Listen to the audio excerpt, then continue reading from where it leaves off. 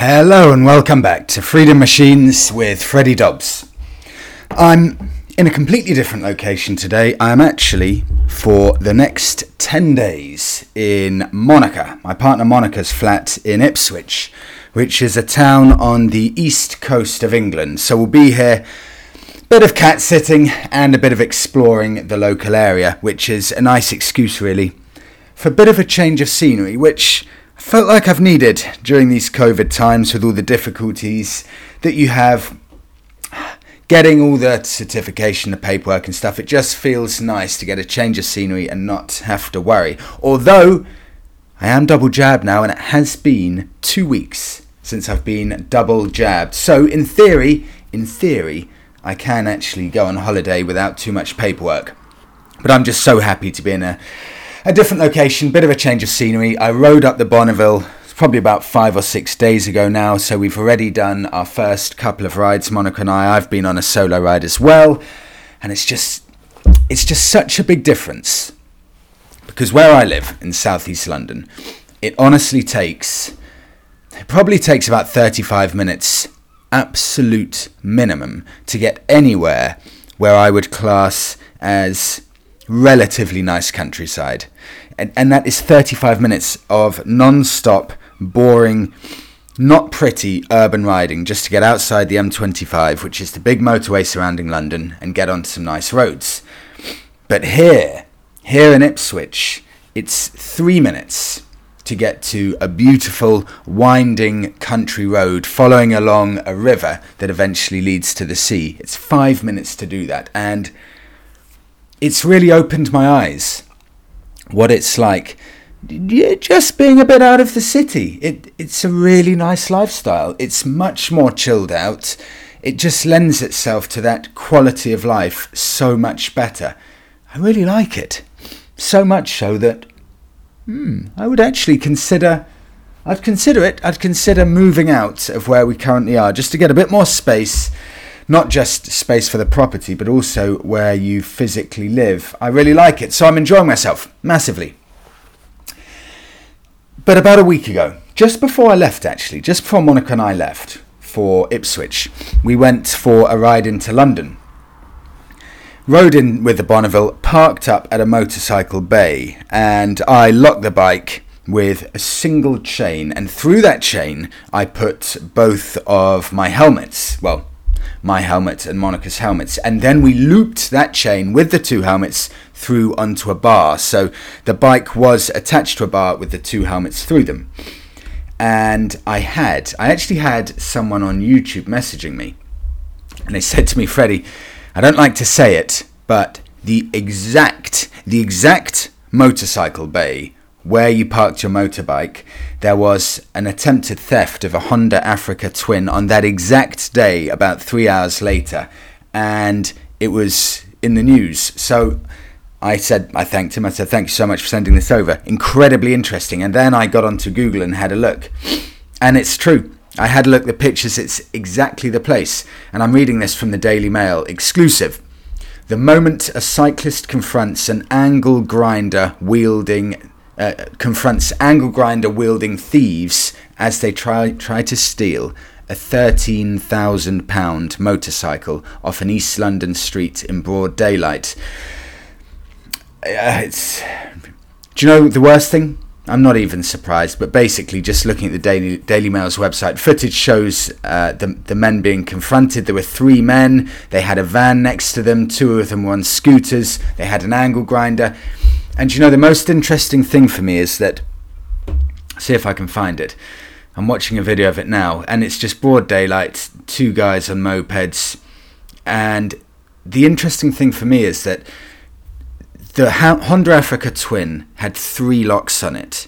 They'd managed to angle grind through 2 locks, but they didn't have enough time to angle grind through the 3rd lock before people were calling police and a crowd had formed. So they ended up, I don't know why they do it, but they ended up pushing the Africa Twin onto the floor, but they didn't manage to steal the bike. And I can see here, there's still a lock on the bike, but the locks attaching the bike to the security bar, which is anchored to the ground, they're cut, they're gone. but there was still another lock on the bike. So 3 locks.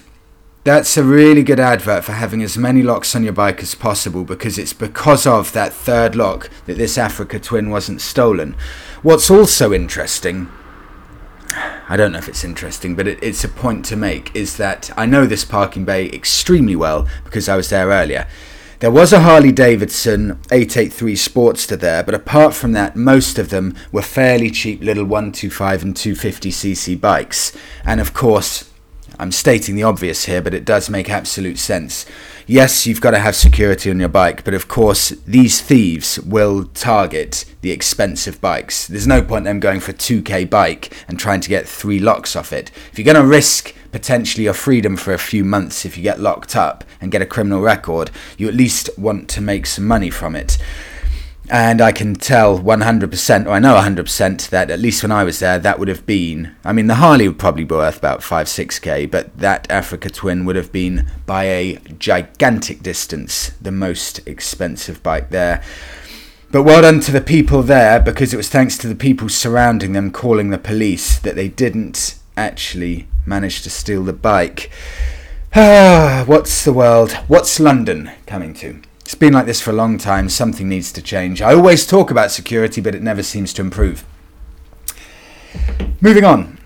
My uncle, who is actually he was a biker. He's had some nice bikes in his time. He had the big Honda touring bikes, and I remember as a child him always riding up with these big CC Japanese sports touring bikes to go for, meet us for a couple of days in Southwold by the coast or something. Always loved his bikes.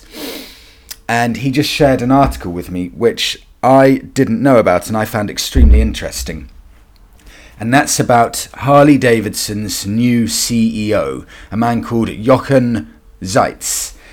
And this is a very, very interesting man because Harley have been struggling at the moment. I'm just having a look through some of their figures. Their sales have not been great, and even I don't know if it's worrying yet, but their sales haven't been great at all, and they're trying everything they can to kind of re-energize, reinvigorate the company. So what have they done? They've brought on a character who started off, I think basically, he didn't get the grades to go into medical school, so he ended up going into or doing a university degree in business and marketing, from what I can see. And I think if I remember correctly, he's a German or Swiss guy, and he ended up heading off to the US because he thought that's where he's going to make his fortune. And he started off working for Colgate in branding, I think. And then after Colgate, he ended up going to Puma.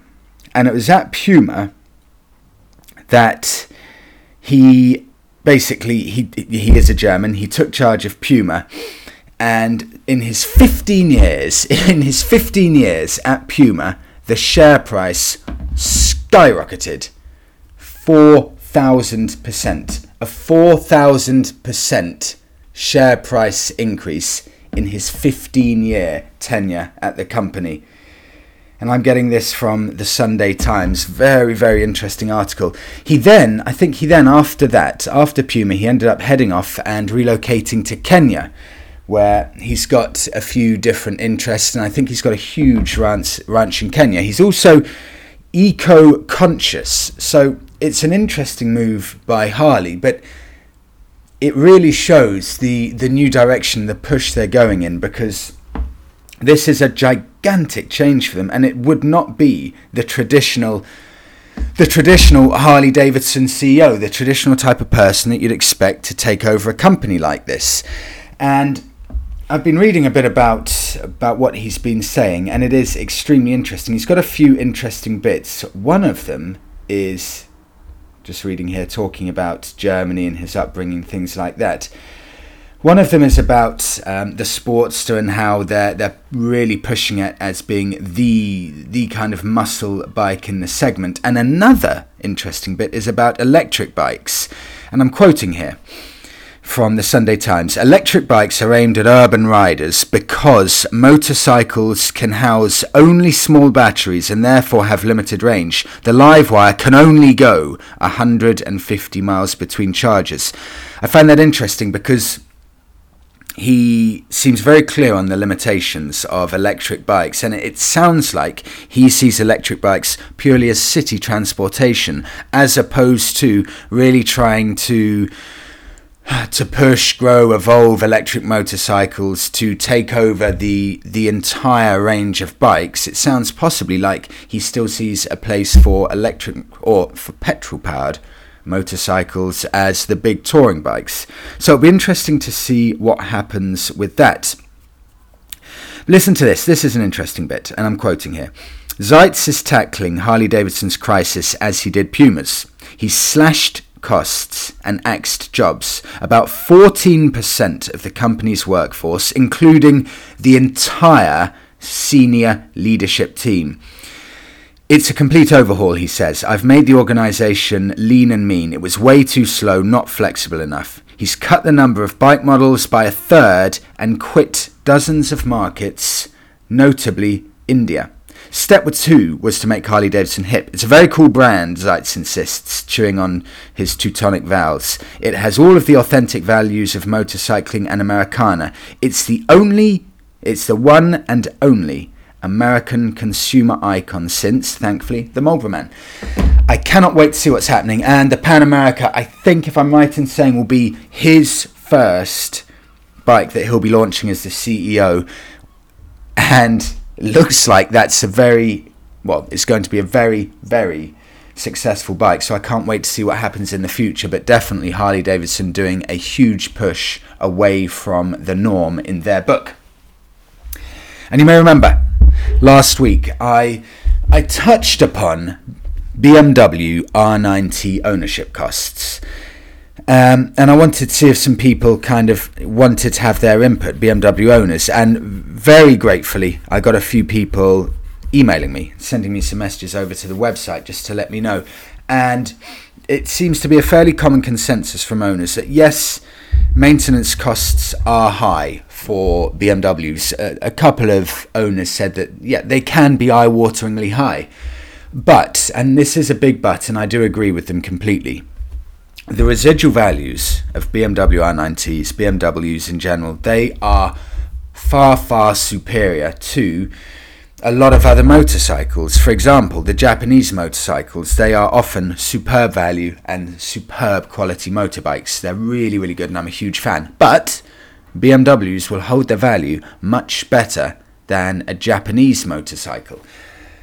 So you pay more for the bike if it's a BMW, you pay more for maintenance costs, but you will keep those residual values. And in fact, it's not just keeping the residual values for 8 to 10 years, or even for 3 to 4 years when you come to sell it.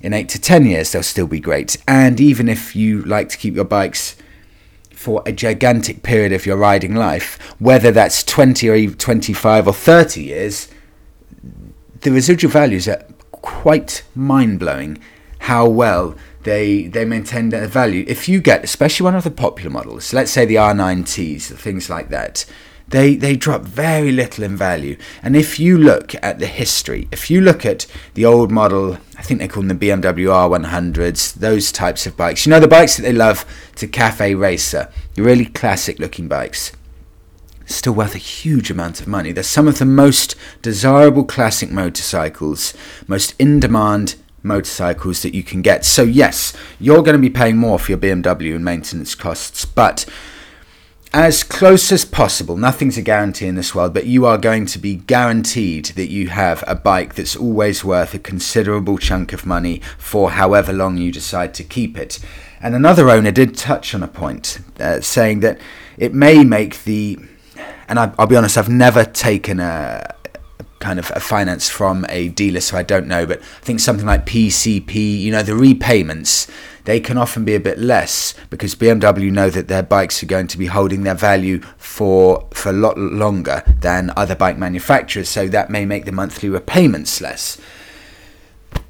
I don't know if it's right or wrong because I'm not knowledgeable enough about it, but I guess it makes sense, and it's a very, very interesting point. So thank you so much, everyone who sent me in their input about it. Actually, one of the owners did say that, just checking here, did say that he's got a BMW GS, just had to replace the rear shock, and I think that was about £900. So you can get high bills with the BMW, so just make sure if you're looking into motorbikes, if you're kind of buying more on the budget level, just be aware of those maintenance costs. But there's no question at all, they're absolute dream bikes.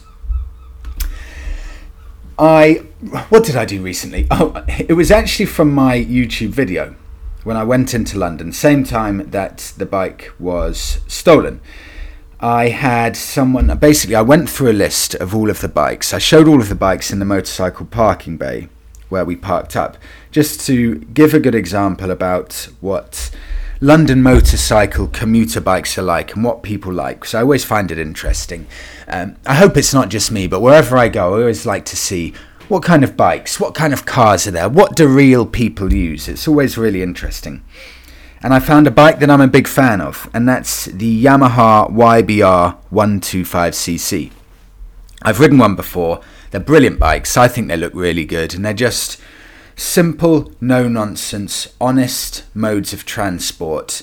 And it's my kind of machine. I just love something that can mobilize the masses, and it's stripped back to basics. It's designed for everyday normal people who can't break the bank with a kind of a passion purchase. They need it as a genuine, viable mode of transport, and that's what the Yamaha YBR 125cc is. And I love bikes that, or any vehicle that kind of bucks the trend and proves that almost any vehicle can be used for anything, and also vehicles are much tougher and much stronger than we often give them credit for, and they can do much higher mileage than we often think they can. So I had a comment on my YouTube video. Someone said, YBR, my first bike from 2007. I bought it new. It's undergone a series of modifications in the years. This is brilliant. It's still my daily commuter. Bought it in 2007, brand new. Still my daily commuter 14 years on. Weekends sometimes too. So he often still uses it on the weekends as a bit of fun. I've also taught 3 people to ride on it so far, and I've done 74,000 kilometers or 45,000 miles on it, and it's still running great. These are the exact stories I love. They're absolutely brilliant. And taught 3 people to ride on it. Just the stories that you get with bikes in general. I just love it. It's brilliant. That's what biking's all about. This bike gets you into biking. It gets you to work, it teaches others to bike, and it just gives you stories that you'll never forget. Now, I've had something here. I've had a few questions probably over the course of the past few months, and some of the most popular requests I've had are for Royal Enfield tests. Test a Royal Enfield on YouTube. I've tested a lot of Royal Enfields, but unfortunately all of them were before I started YouTube. And I get a lot of requests saying, can you test the different Royal Enfields on YouTube? And also, for a podcast, can you just chat about the different Royal Enfields you've ridden, which one you would recommend, and which is your favourite? And that's a perfect opportunity, because I've ridden 4 of them. I've ridden the brand new Interceptor, brand new Continental GT, the Himalayan, and also the Classic.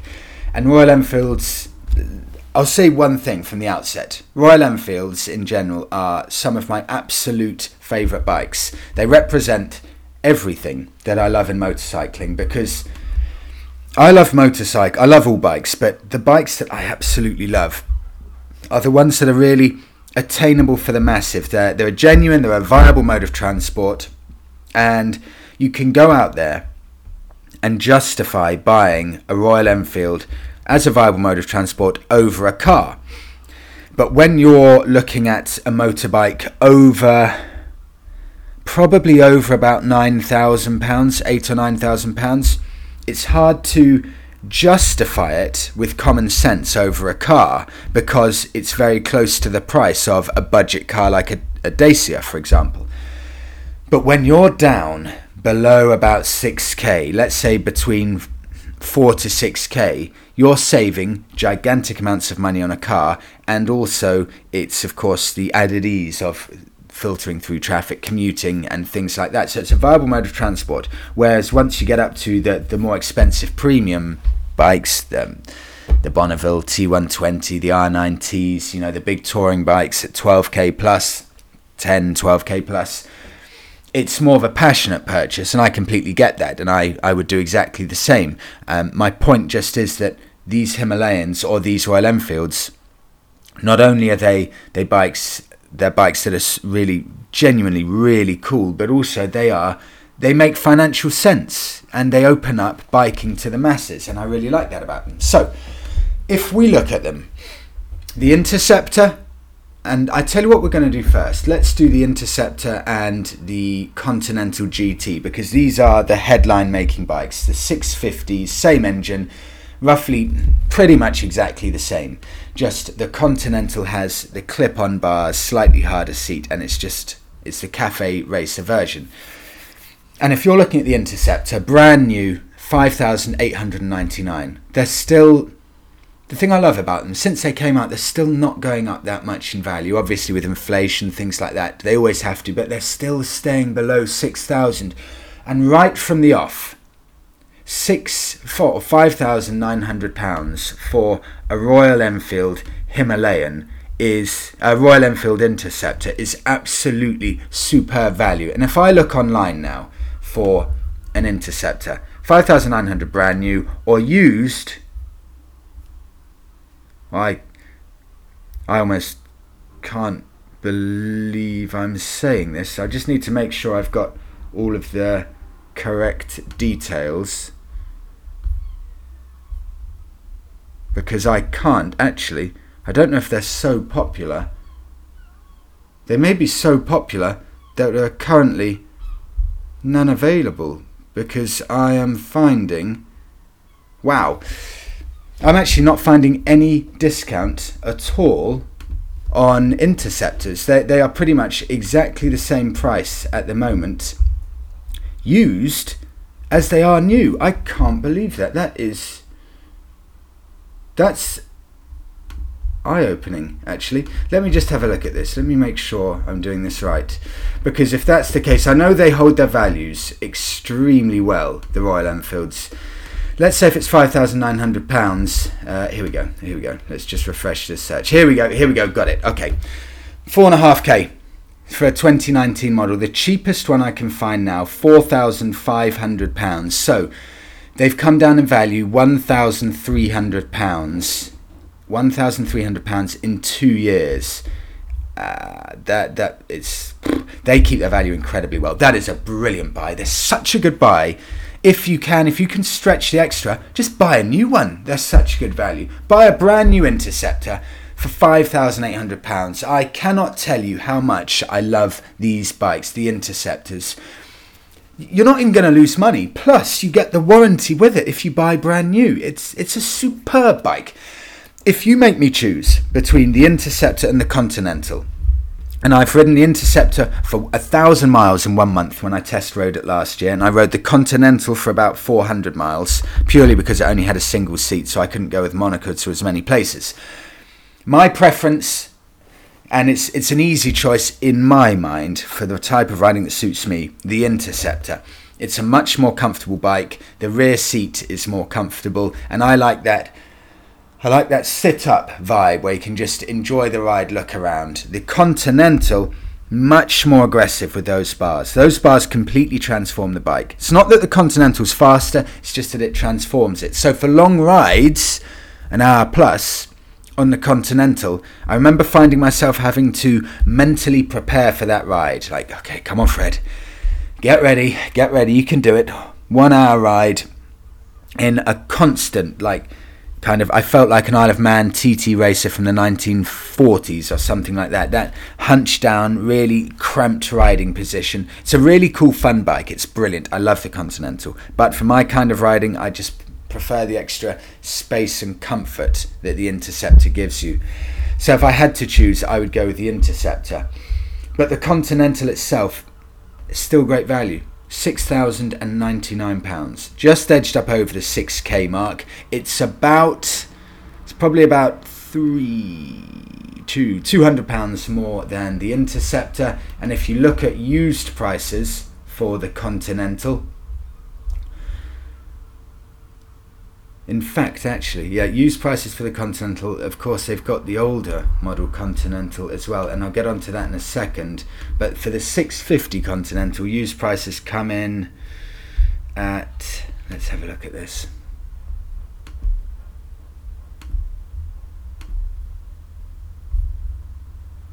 Well, they keep their value very, very well indeed.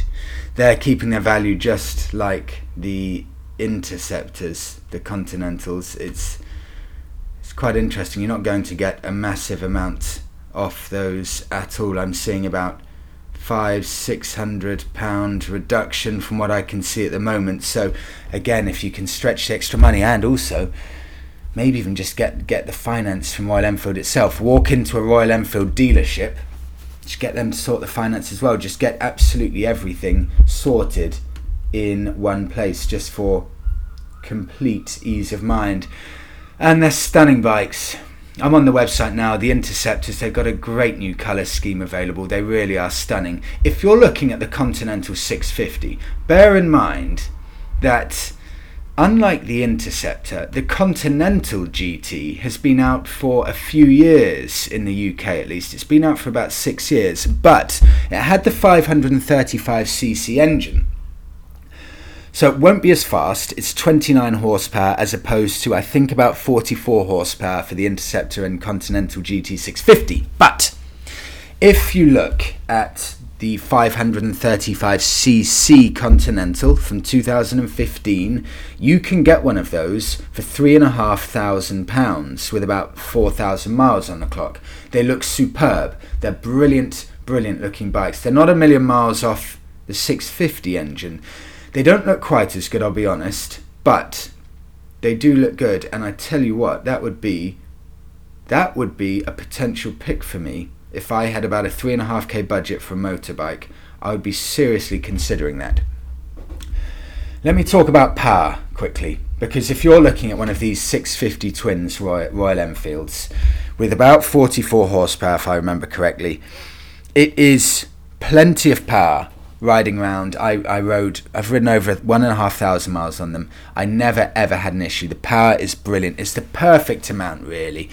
It really is. It's very close to the perfect amount of power for real roads, and you can push it to the limit. And biking's more fun at the limit. So I remember so many times, you're pushing it, you're getting it right up to the top of the revs, quickly changing to keep the power there. You've really got to think about it. It's so engaging because if you, for example, if you make a slightly wrong gear change or you stay in a gear a bit too slow amount of time, you may then have to drop back, and every gear change is important. Every time you change, the exact point at which you change is important. It's so involving. Because of that amount of power, you want to eke out every single horsepower from the engine, and it makes it incredibly involving.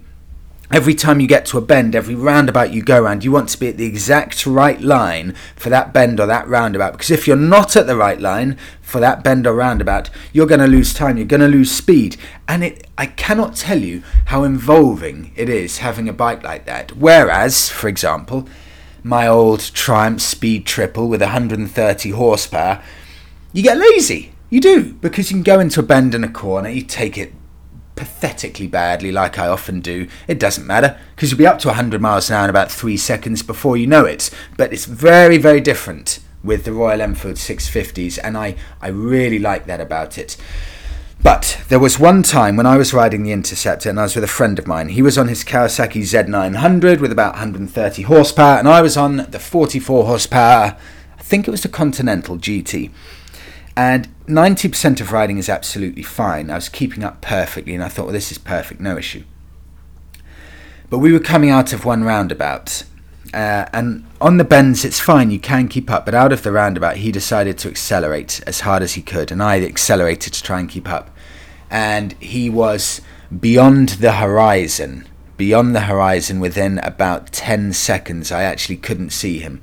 So if you're gunning it on fast sweeping bends or open straights, you'll be left extremely quickly by probably any bike with more than about 60 or 70 horsepower. You will be left very quickly, because that extra horsepower does make a difference.